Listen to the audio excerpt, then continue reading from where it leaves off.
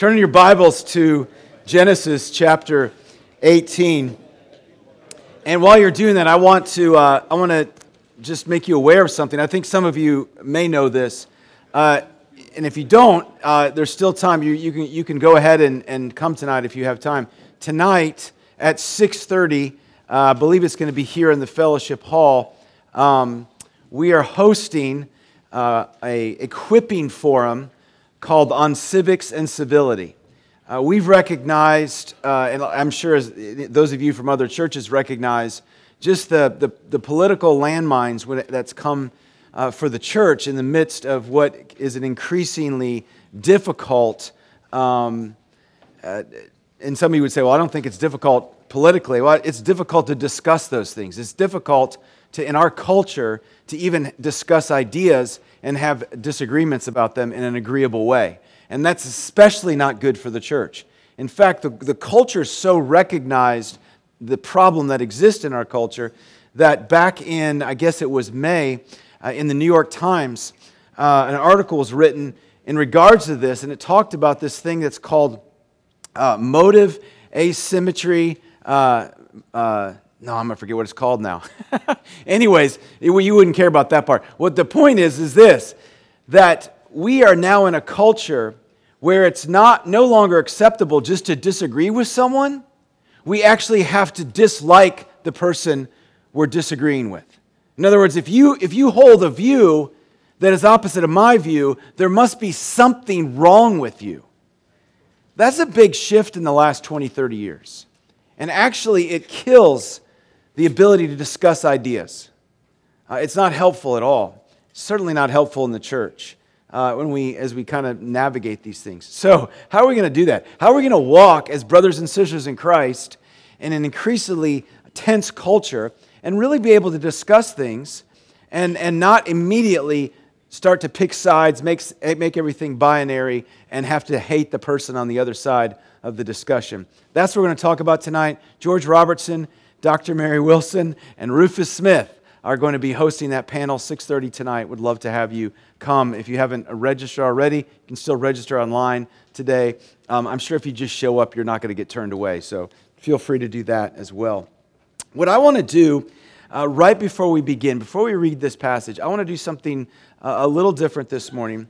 I would like you, if there's an extra, if you have extra paper in your notebook, or if you want to grab an extra sheet of paper that's there on the table, I want you to write down, and nobody's going to see this. This is just for you. I don't want you to read it out. I just want it just for you, but I do want you to write. I want you to take 60 seconds to write down the 2 or 3 things that are heaviest on your heart right now. Could be something with your job. It could be something with family. Could be something in a relationship. But what is weighing down on you right now? 2 or 3 things that you would say, for me right now, right in this moment, this morning, this Thursday morning, these are the 3 things that are heaviest, or 2 things that are heaviest. So write those. Just take 60 seconds and just write those down.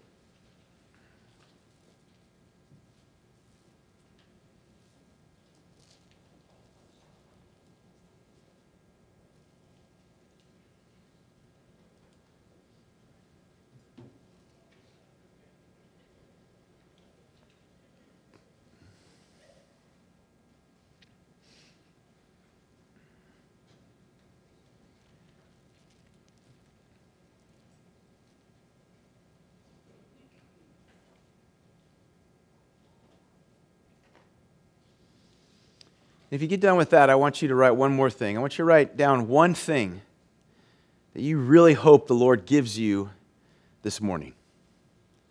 As we study God's Word this morning, what is one thing you hope the Lord gives you, or teaches you, or impresses upon you, or helps you with this morning?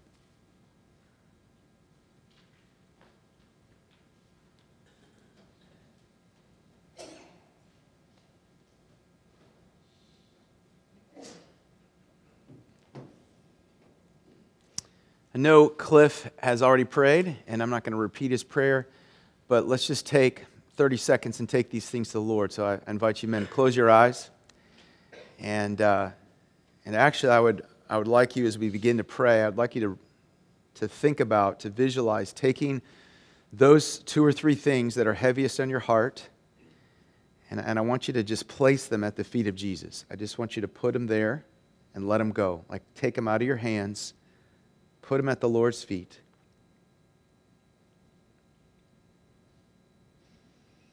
Heavenly Father, you are the one who is all-knowing, and you are the one who is all-loving. So you care about us as your dearly loved sons. And you know these things that we've written down, and you understand them. And Father, you know how much they worry us, bring concern, take up our emotional energy. Father, we lay them at your feet because we need to lay them down. And you know our desire for this morning, and you know how it's specific to us. You are a personal God, so Father, we know you hear us. We pray that you would work these things into our lives this morning. And Father, if there's something better for us that you have than what we've written down, we trust you'll give us that too. Father, we pray this in Jesus' name. Amen. Brothers, as we dive into the Word this morning, you've noticed that in the scriptural introduction, I have repeated what has been the mantra for us that we need to keep before us constantly, every time we come to God's Word, every time we read it, every time we sit and listen to a sermon, every time we open up our Bibles for our personal time with the Lord. We always want to first and foremost be knowing something. And when we say we're knowing something, we don't want to jump in the text. We don't want to jump right away to where do we see ourselves in the text. We want to start with, what does this text teach me about God, about His character, about His attributes? We want to start there, not start with us. We want to start with Him. And every place of Scripture is going to teach us something about God. And then we want to be being. Who is it that we are? We want to understand, what does this text teach me about who I am or who I should be? What does that look like? And then we don't want it to just stay in our heads. We don't want to just come here and have this be a great or solid seminary course on the book of Genesis. We actually want to say, okay, Lord, now how does this going to work itself? How do these truths about who God is and about who I am or who I should be, how do these things work themselves out in my life? How does, during this day or during the end of this week, how do I begin to work these things out in my daily life so that these realities become who I am, and they make me who I am. I'm shaped by you. And so we always want to be thinking that way, knowing, being, doing, constantly, every time we open up God's Word. We don't want to just stop at knowing. We don't want to jump to being before knowing, and we certainly don't want to have any of that, any of our actions not be reflective of actually what's taught in the text. This morning, as we read Genesis 18, to remind us that right before Christmas, we looked at Genesis 15, which was the covenant, one of the most important chapters in all the Bible, when God made a covenant with Abraham. And then last week, Barton and I thought, you know what, let's have somebody else teach about circumcision. So we tried to dump it off. We tried to dump it off on David, but then he's like, no, I've got intestinal problems. And it ended up in being Tim's problem to take care of. But a sealing of that covenant. And this morning, we're going to look at, and this is the thing I want us to get most of all. I want us to see in this text the overwhelming mercy of God. We're going to be looking at judgment brought upon Sodom and Gomorrah. I want us to understand that this chapter reveals to us over and over and over again the overwhelming mercy of God. So let's read this and follow along as I read. Verse 1, Genesis 18. And the Lord appeared to him, that's Abraham, by the oaks of Mamre, as he sat at the door of his tent in the heat of the day. Abraham lifted up his eyes and he looked, and behold, 3 men were standing in front of him. When he saw them, he ran from the tent door to meet them and bowed himself to the earth. And he said, O Lord, if I have found favor in your sight, do not pass by your servant. I just want you to notice in verse 3 that the word Lord there is not in all caps. Okay? So he's not saying Yahweh. Clearly, Abraham thinks there's something special about these men, but at this point, he's not sure what that is. You know he's something special because he bows down to the earth because he's about to prepare this feast. But he doesn't recognize yet that this is Yahweh. Verse 4. Let a little water be brought, and wash your feet, and rest yourselves under the tree, while I bring a morsel of bread, that you may refresh yourselves, and after that you may pass on, since you have come to your servant. So they said, do of you as you have said. And Abraham quickly went to the tent to Sarah and said, quick, 3 seahs of fine flour, knead it and make cakes. And Abraham ran to the herd, and he took a calf, tender and good, and gave it to a young man who prepared it quickly. Then he took curds and milk and the calf that he had prepared and set it before them. And he stood by them under the tree while they ate. Again, recognizing there's something special about these men, he said, I'm going to give you some bread and water, and then he prepares a feast. 3 seahs of flour is like 3 pounds. It's huge. It was a lot of bread, and then he killed the calf, and then he stood, which is a tradition in that time, to stand while your guests eat. Clearly, Abraham thinks there's something special about these men. Then verse 10, the Lord said, verse 9, they said to him, where is Sarah your wife? And Abraham said, she's in the tent.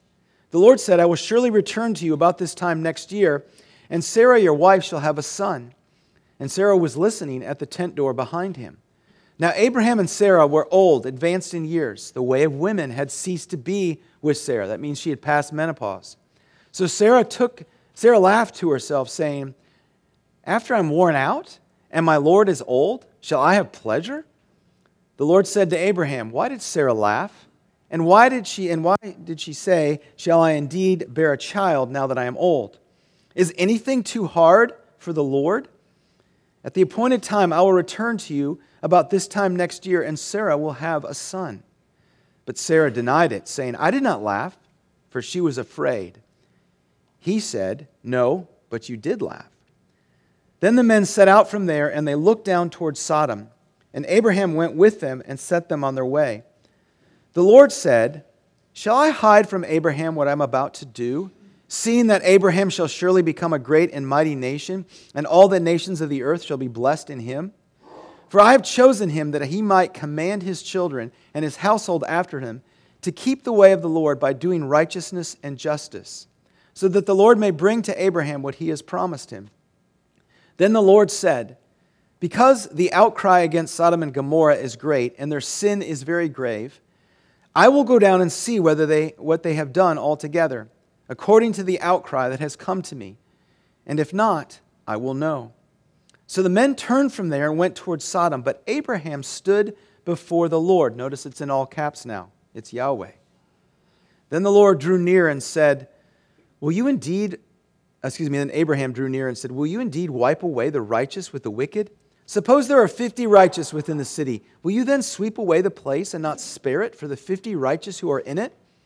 Far be it from you to do such a thing, to put the righteous to death with the wicked, so that the righteous fare as the wicked. Far be that from you. Shall not the judge of all the earth do what is just? And the Lord said, if I find at Sodom 50 righteous in the city, I will spare the whole place for their sake. And Abraham answered and said, behold, I have undertaken to speak to the Lord, I who am but dust and ashes. Suppose 5 of the 50 righteous are lacking. Will you destroy the whole city for lack of 5? And the Lord said, I will not destroy it if I find 45 there. Again, Abraham spoke to the Lord and said, suppose 40 are found there. The Lord answered, for the sake of the 40, I will not do it. Then Abraham said, oh, let not the Lord be angry, and I will speak. Suppose 30 are found there. The Lord answered, I will not do it if I find 30 there. Abraham said, behold, I have undertaken to speak to the Lord. Suppose 20 are found there. The Lord answered, for the sake of 20, I will not destroy it. Then he said, oh, let the Lord not be angry, and I will speak again, but this once. Suppose 10 are found there. He answered, for the sake of 10, I will not destroy it. And the Lord went his way, and when he had finished speaking to Abraham, Abraham returned to his place.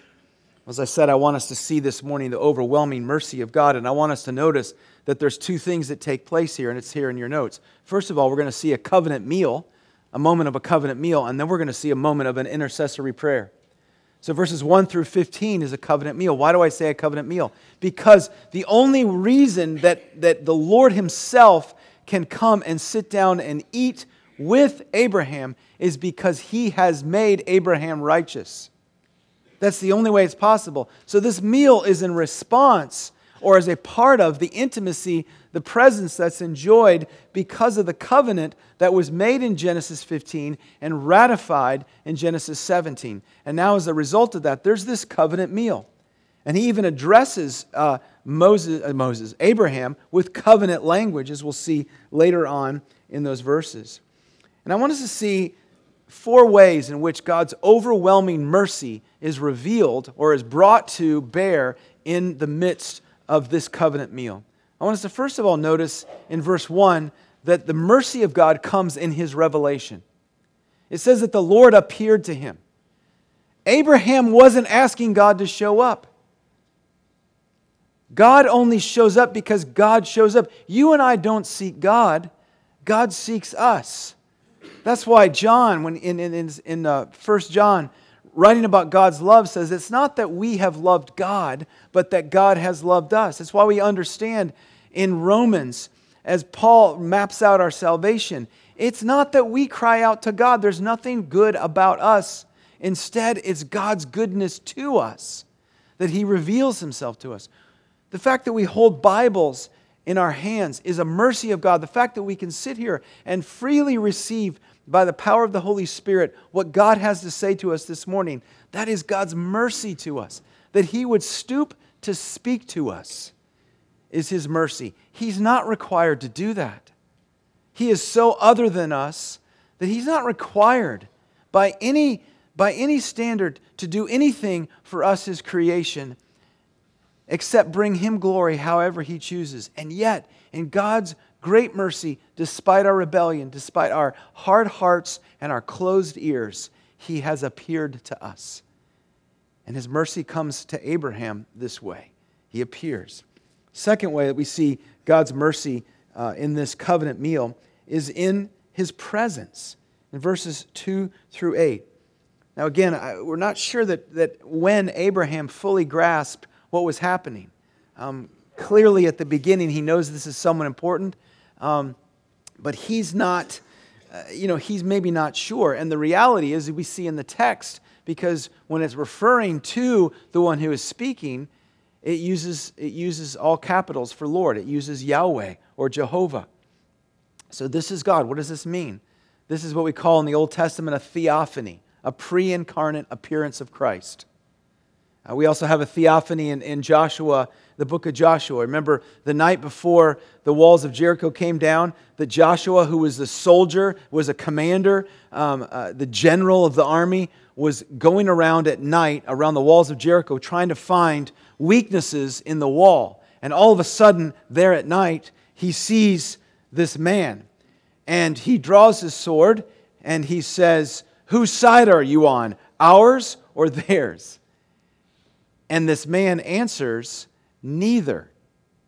But as commander of the Lord's army, I have now come."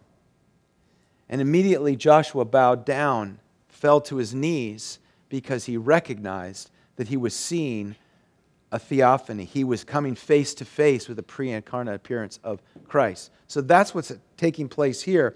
This is a theophany. This is the Lord Himself. And He's come to be present with them. He's brought along a couple angels, and His presence is a mercy. Again, this presence couldn't possibly happen except for the covenant. And the covenant doesn't happen except that God is the one who says, "I'm going to do this." And so the presence comes there to Abraham, and it comes in a covenant meal. It comes in eating. And I'm immediately reminded of Revelation chapter 3, verse 20. Revelation 3, remember, you're right at the tail end of those 7 letters to those 7 churches. And the final letter goes to the church of Laodicea. And what we usually remember, or often remember from that passage, is the part where the Lord says, "This is the problem I have against you. You're neither hot nor cold, but you're lukewarm, and it makes me want to spit you out of my mouth." And we usually remember that. We're like, yeah, that's how I feel sometimes, like I'm lukewarm. But he goes on to say, "Behold, I stand at the door and knock. And if you open the door, I will come in and eat with you. I will have a meal with you. I will be present with you." And this is the mercy of God coming to us, it's the mercy of God coming to Abraham. I want us to see in verses 9 through 13 that God's mercy comes through his intimacy with Abraham. An intimacy with Abraham. Fascinating, and I love it that the Bible shows us Sarah's thoughts. Fascinating for a couple of reasons. First of all, I love that the Bible just gives us what real people do, so that we don't get caught up in thinking that, well, yeah, they're Bible people, so of course they did the right thing. I could never be like that. And over again, don't we see, even right away in Genesis, these Bible people are about as messed up as I am. And here's Sarah going, listen, I don't believe what you're saying. Now, we're not sure, scholars aren't sure, is it that Abraham never told Sarah the promise that God had given him in Genesis 15? I mean, has he not yet let her know? And this is the first time she's hearing that she's had a kid, and she's like, that's unbelievable. Or is it that he did tell her, but he hasn't done a really good job as a husband of unpacking that and really saying, no, this is for real. Maybe he said, hey, this is what the Lord said, and she's like, yeah, right. And he got sheepish about it and didn't say anything. We're not sure which one it is, but a lot of scholars lean on it probably was the latter. She probably had heard this before, but again, Abraham had not done a good job of giving his wife God's word and saying, no, listen, this is what the Lord said to me. This is what, I believe this. He hadn't done a good job of convincing her. Whatever the case, we're getting a glimpse into her mind. And she, of course, is saying, that's ridiculous. I couldn't have kids when my body was supposed to be able to have kids. And we were trying. That's all we did. We tried to have kids. That was what you tried. You wanted to make sure as a woman, as a married woman in that time, that you had a kid. She's like, that I was barren all along. Now, I'm way past the age of childbearing. So it wasn't even possible before. Now I'm old. It's doubly not possible. And you know what? My husband, he's even older. This isn't going to happen. And so she laughs, kind of a sarcastic laugh, like, yeah, right, that's going to happen. What is the intimacy? The intimacy is that Yahweh knows her thoughts. It says that she laughed to herself. It's clear that Abraham didn't know that she was laughing, but God knew her thoughts. That intimate with us. And that intimacy is even greater, brothers, for us. Because not only is God omniscient and know your thoughts, but if you're a follower of Christ, the Holy Spirit has come to dwell inside you. What does that mean? It means for us that the intimacy is so tight that there are no secrets that you and I have. There's nothing you and I do in secret. There's nothing you and I think in secret. I remember when I was in grade school, about third or fourth grade, and I'd be in my room, and I would about to do something that was disobedient, like, I'm gonna copy this homework. And I know I'm not supposed to copy the homework, or I know I'm not, but I really need to get this done. And I'd sit at my desk, and I want to copy the homework, and I'd notice that my Bible was sitting on the corner of my desk. And I used to do something that was ridiculous. I'd just take my Bible, instead of going, I probably shouldn't cheat on this homework, I just would take my Bible and stick it somewhere else, right? As if, okay, now God will not see me cheating, Now I can do this. It is ridiculous, and yet, don't we, in different, maybe more sophisticated ways, even as adults, act that way sometimes? As if we can hide our secret sins or our secret thoughts from God? We cannot.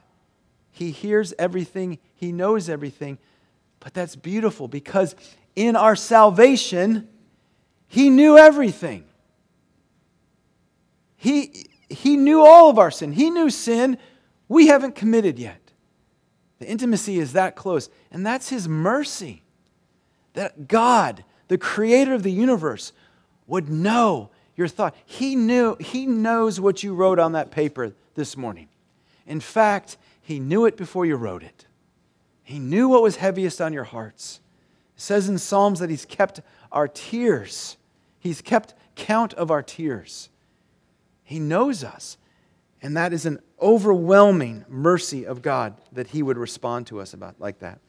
And then finally, I want us to see in this covenant meal, verses 14 and 15, the overwhelming mercy that comes to us through the promise. I'm a Bible underliner, and there are 3 places in this passage that I was like, oh, I got to underline that. And the first one is in verse 14. And it's that phrase where God says, is anything too hard for the Lord? Is anything too hard for Yahweh? I'm an underliner. That's the first place I underlined. He says, listen, I can make a promise happen. In fact, I can make a promise happen even when you don't deserve it, Sarah, because of your unbelief. And we know from Genesis 15 that when God made a covenant, when He made a promise with Abraham, He was well aware that Abraham was not capable of keeping the promise. So what does God do? He commits the promise. He commits the promise only Himself. Only He walks through the split animals. Because He knows if I make Abraham walk with me, this whole promise thing isn't going to work. So how does God reveal His mercy to us in the promise? The mercy comes to us, even as it came to Sarah and Abraham, despite unbelief, despite unfaithfulness. In His mercy, God keeps the promise. He keeps the promise. Despite their skepticism, God says it twice. Here, listen, I'm telling you, when I come back a year from now, you're going to have a child. I told you it would. It's going to happen, even if you're laughing and think it's ridiculous. That's my mercy to you. It's going to happen. Overwhelming mercy in God's promise. Well, now the focus shifts in verse 16 to Sodom and Gomorrah. And it says that they began to look. So now they've had this lunch or this feast at kind of the high noon, because it says it was in the heat of the day. And the feast has probably gone all along throughout the afternoon. And now it's getting on towards sunset. And it says that they were looking down on Sodom. And I wish I'd put together a map for you, but you're just going to have to imagine this. So if you're looking at this way, and you've got the Mediterranean Sea over here, and you've got what we know as modern-day Israel right here, and you've got the Sea of Galilee up here, and then the Jordan River, and then the Dead Sea down here. So Dead Sea is down here, and on the eastern shore of the Dead Sea was where Sodom and Gomorrah were. At this point now, in this point in world history and geography, the waters of the Dead Sea have covered where Sodom and Gomorrah are.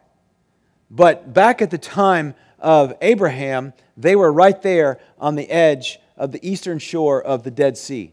And over here on the western side, where before, away from the valley, there were these hills and eventually more like mountains, not quite mountains, but that's where Abraham was. And Abraham and the Lord and these angels now are looking down. The sun's setting behind them, reflecting off the Dead Sea, and they're seeing Sodom and Gomorrah there in the east, on the eastern shore. And don't forget, the reason Lot was over there was because that was the best place. That was the prize land.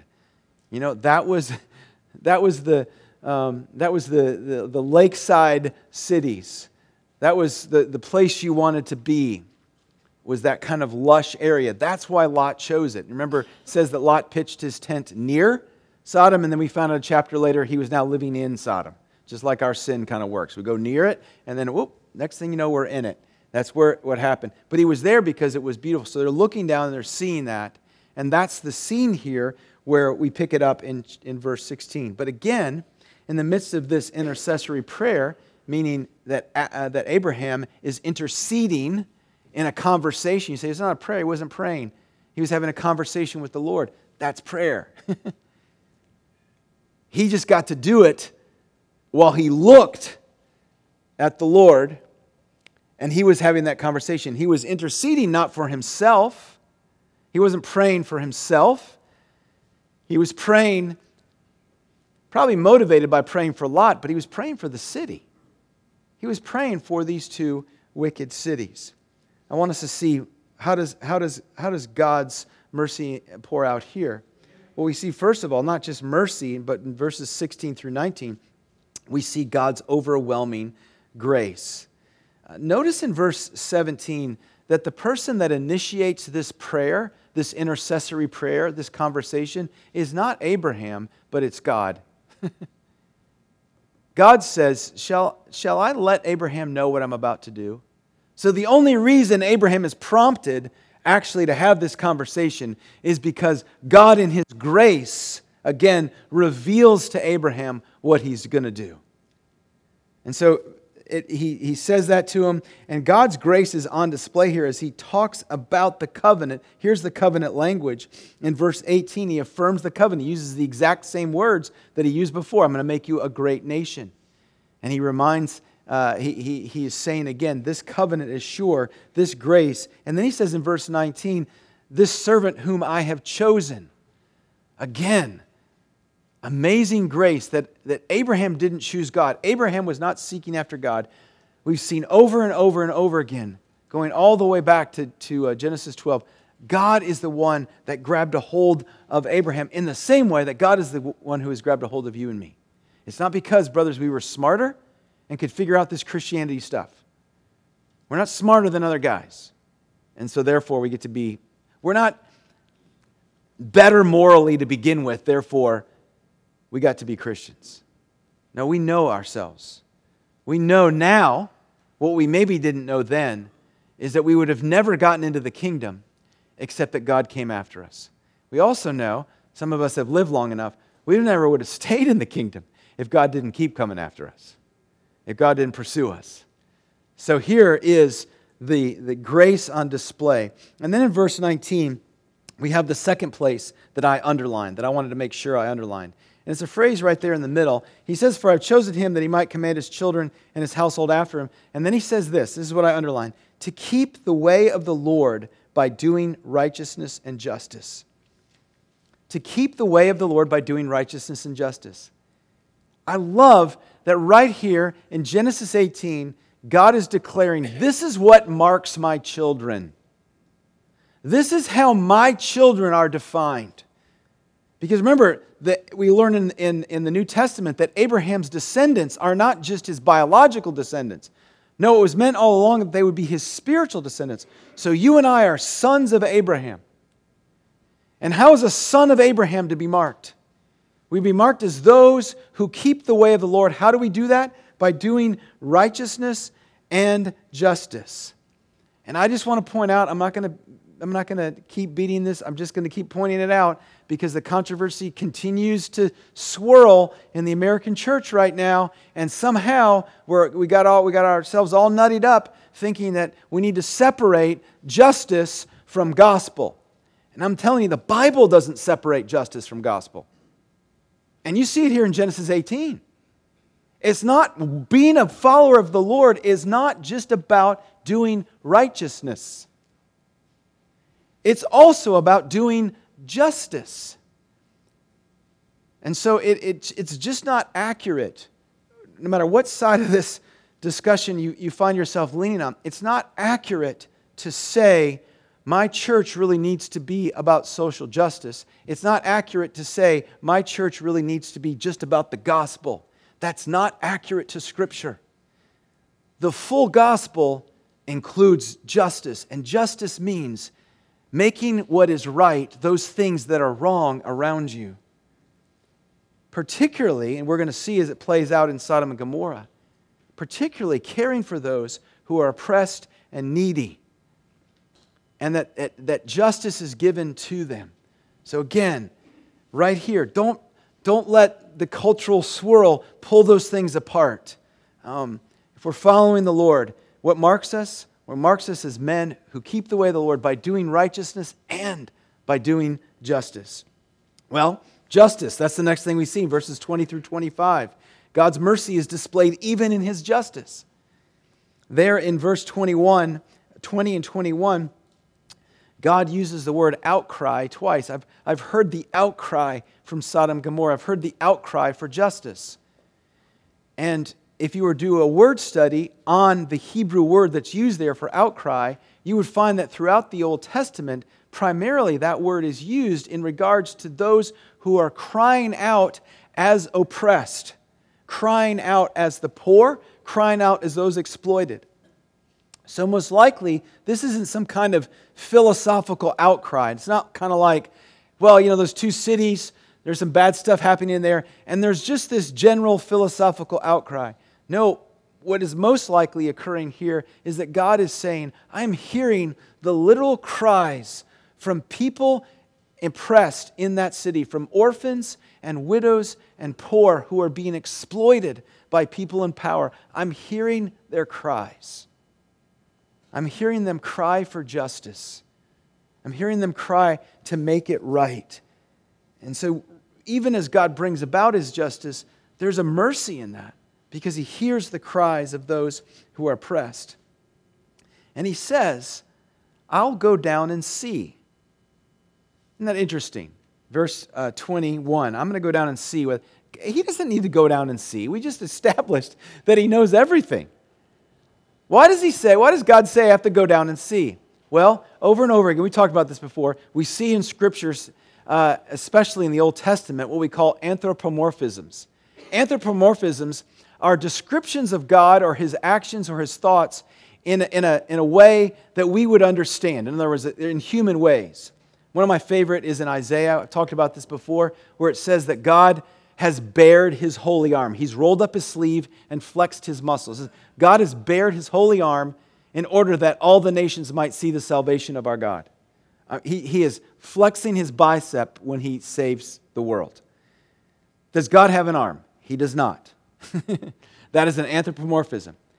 That's a description of God that we get because we're human and we go, oh, I know what that means.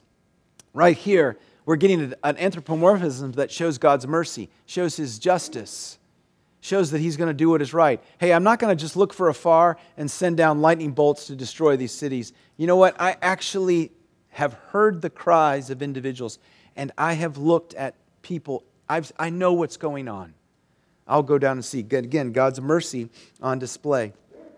And as we think about this judgment, let me just say this. Next week, I've been trying to make sure that this week I don't teach what we need to teach next week, and I'm going to be back next week. But we're going to look at the destruction of Sodom and Gomorrah. We're going to look at the wrath of God, and it's going to be an important study for us, brothers, because there's a lot of questions we have about God's wrath. It'll give us a glimpse into how does this work with God's justice and His mercy? How does it work with God's judgment and salvation? And how do we sort out some questions we have? We'll get to that. I do have to say to us here, like I've said before, our culture right now, and they hate the word judgment, right? Don't judge me. Don't pass judgment on me. But for some weird reason, they love the word justice.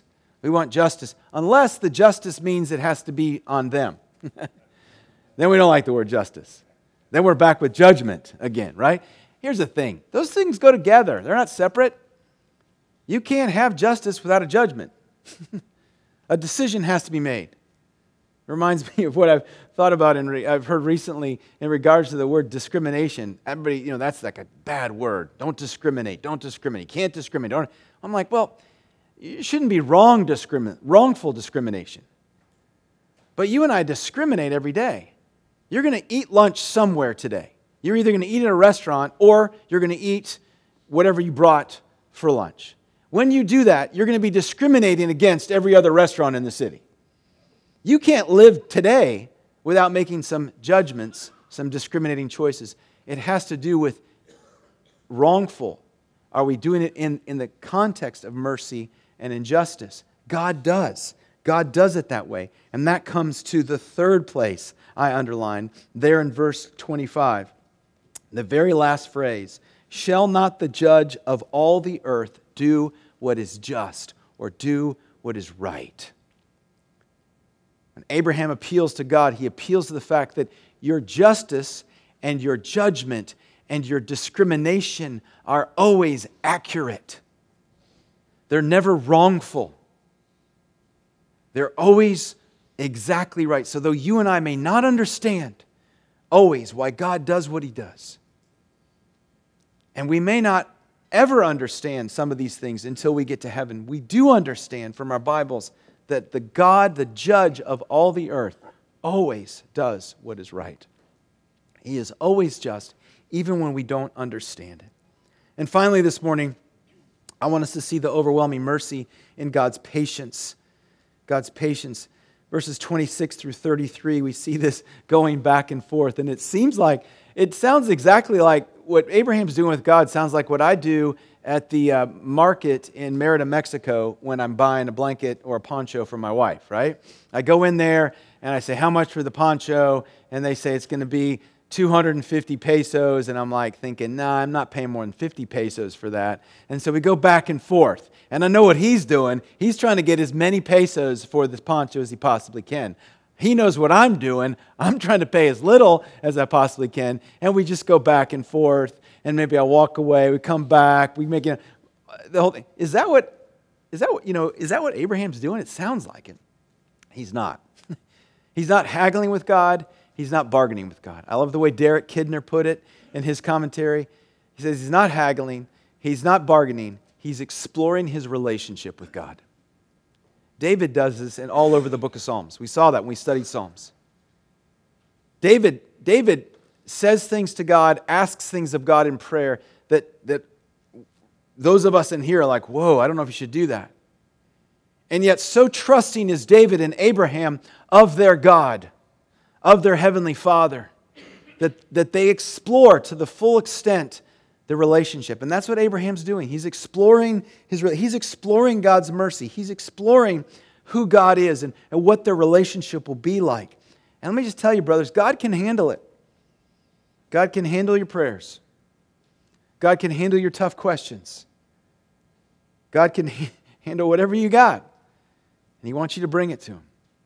I want us to notice this, though, as we kind of wrap things up. I want you to notice, first of all, three things. I want you to notice that Abraham is interceding in prayer for a city. And he doesn't know everybody in the city. And he's actually interceding even for those who are wicked. Abraham's a model for us in this. He's not just praying, hey, make sure you get Lot out of that city and people related to me. Yeah, destroy the city. It's terrible. But can you get my family out? No, he prays for the whole city. Lord, would you please spare the city? It's a convicting thing for me personally. I'm pretty passionate about Memphis, and I'll pray pretty passionately about this city. But ask me to pray about New York and Los Angeles. I'm like, I don't know about that. Abraham's going to pray for this city. And he's going to plead for God to have mercy on this city. It's fascinating and very encouraging and very convicting. I also want you to notice God's patience in this. As Abraham explores his relationship with God, God is patient with him in this. God moves along with Abraham. He could have just said, Abraham, stop it. What's your point? What's the bottom line? Let's get to it. No, that's not what God does. In His intimacy and His mercy, He's patient with Abraham as Abraham explores that relationship. And finally, I want us to notice from these verses, and really from that whole 16 through 33, I want you to notice that God is more ready to save than He is destroy. God is more eager to save than He is to destroy. And that's a description of God's character throughout Scripture.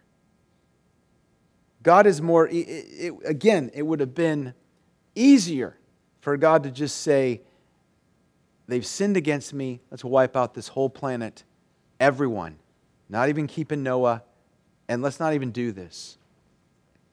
But God is more eager to save than He is to destroy. It's an overwhelming mercy of God. God is more eager to save in your life than He is to destroy. As we think about this covenant meal and this intercessory prayer, I don't want us to leave this morning without thinking about the ultimate covenant meal and the ultimate intercessory prayer. See, there's another covenant meal in Scripture, and it is the ultimate covenant meal. And for most of us at our churches, we get to experience that covenant meal every month, some of us every week. When the Lord Jesus Christ sits down and has supper with us and actually offers His body and His blood, and we eat with Him, and we experience, God's Word tells us, we experience His grace and His presence in communing together around the Lord's table in ways that are unique to any other time. And we're not exactly sure how, but there is something there in that covenant meal that brings us grace. And there's an ultimate intercessory prayer. Because in Romans chapter 8, verse 34, it says that right now, brothers, Jesus Christ is at the right hand of the Father. He's conversing with the Father. And He's interceding, it says, for us. He's having a conversation with the Father. And He's saying, look at Todd.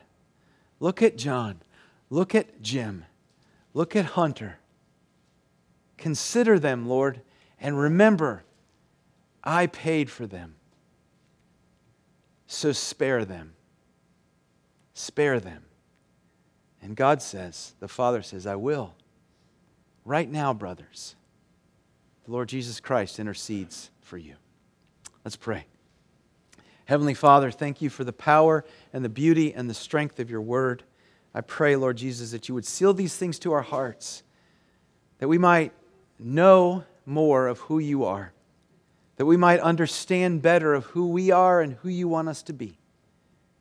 And Father, that by the power of the Holy Spirit, you would help us to live out these realities in our daily lives, in our families, in our workplaces, in our relationships.